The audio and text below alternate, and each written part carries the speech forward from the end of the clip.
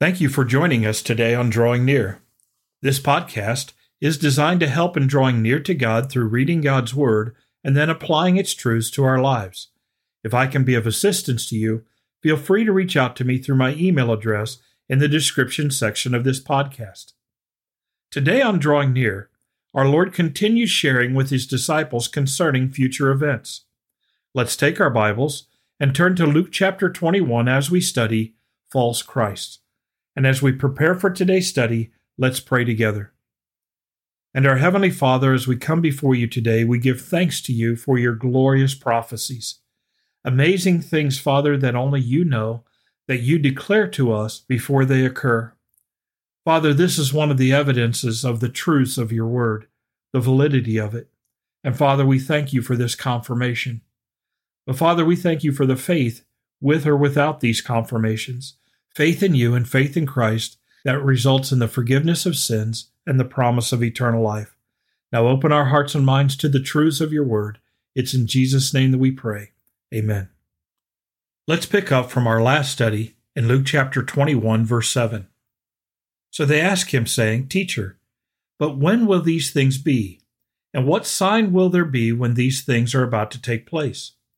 And he said to them, Take heed that you not be deceived. For many will come in my name, saying, I am he, and the time is drawn near. Therefore do not go after them.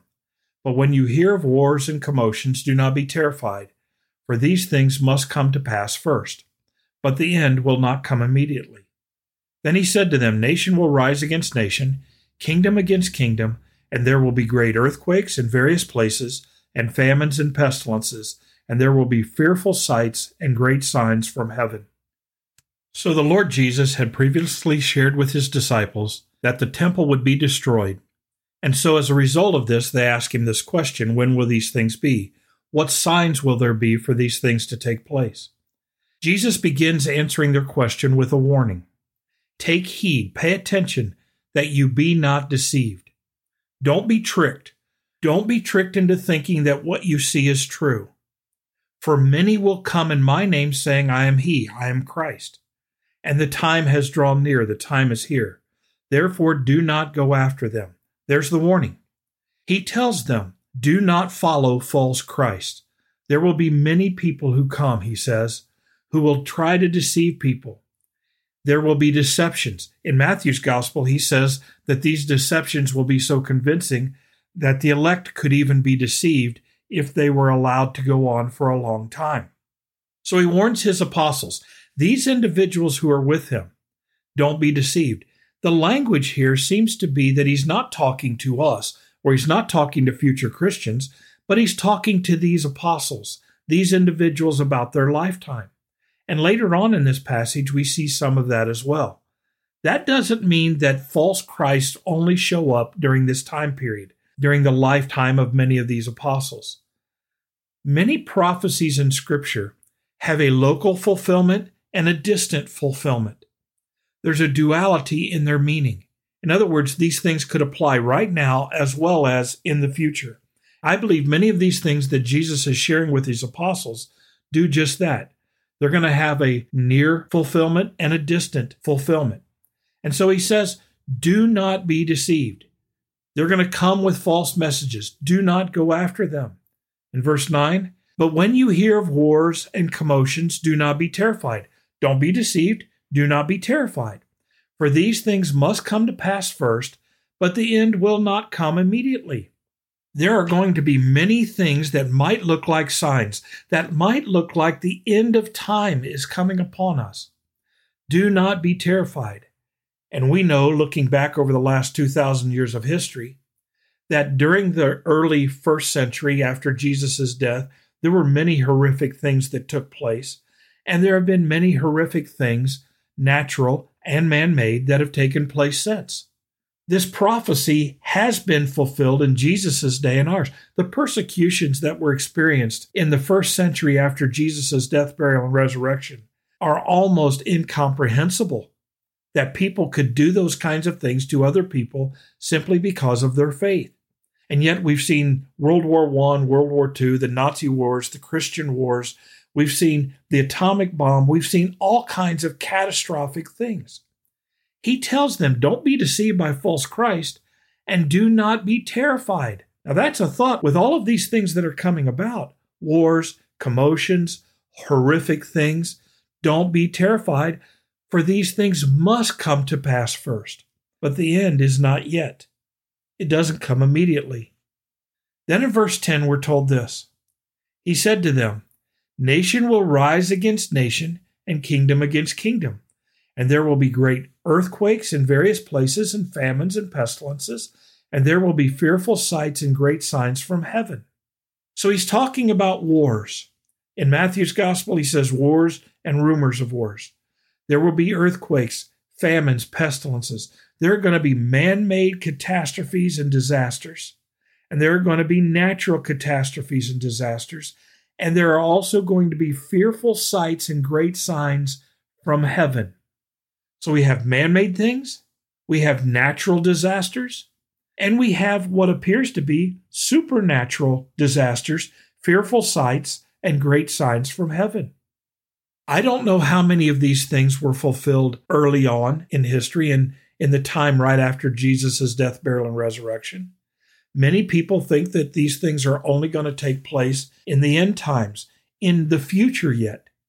And yet we know that nations have risen against nation and kingdom against kingdoms. There have been wars and rumors of wars. We know there have been great earthquakes. There have been famines and pestilences. And there are going to continue to be. Is he talking about there are going to be things on an unprecedented level? Such things like in the Great Tribulation? That's what many people believe. But from this context, he's talking to his disciples and those who are listening, and it sounds like he's warning them about things that are going to happen in their lifetime. And again, yes, these things are going to happen in the future beyond us, and they have happened in the past. What Jesus is telling them is to pay attention. Don't follow false Christ. Don't be terrified. And don't be surprised when all of these horrible things come. Because when Jesus returns and when the end happens, it will be crystal clear. That's what we're going to see later on. And we need to think. We need to stop. We can get caught up in the prophecies, and we can be. We can be caught up in these words, but we need to hear the most important things Jesus says. Do not be deceived. We have many false preachers out there, many people who are out there to make $1, many people who are out there doing whatever they can just to get rich and famous. We need to not be deceived. We need to test the spirits to see whether they are of God, according to 1 John. We need to judge by the fruit those individuals who are prophesying and who are teaching and who are declaring truths. We do not need to be deceived, nor do we need to be terrified with viruses, with threats of war, with economic distress. We do not need to be terrified, for these things must come to pass first. These things are the beginnings of the things that lead to the return of Jesus Christ. And we should say, along with the Apostle John, who says this at the end of the book of Revelation, even so, come, Lord Jesus, come quickly. We should want Jesus to return. But these things have to take place. History has to run its course before the end comes, before Jesus returns. So we're not to be deceived, we're not to be terrified, and we are to be discerning. We're to know the truth of God's word. We're not to speculate. We're to discern and put our faith in the Lord Jesus Christ. We need to put our faith in him for salvation and forgiveness of sins first, primarily. And then we need to put our faith in him and follow and obey him day by day. That's where our joy and our peace come from. Our hope is not in the things of this world.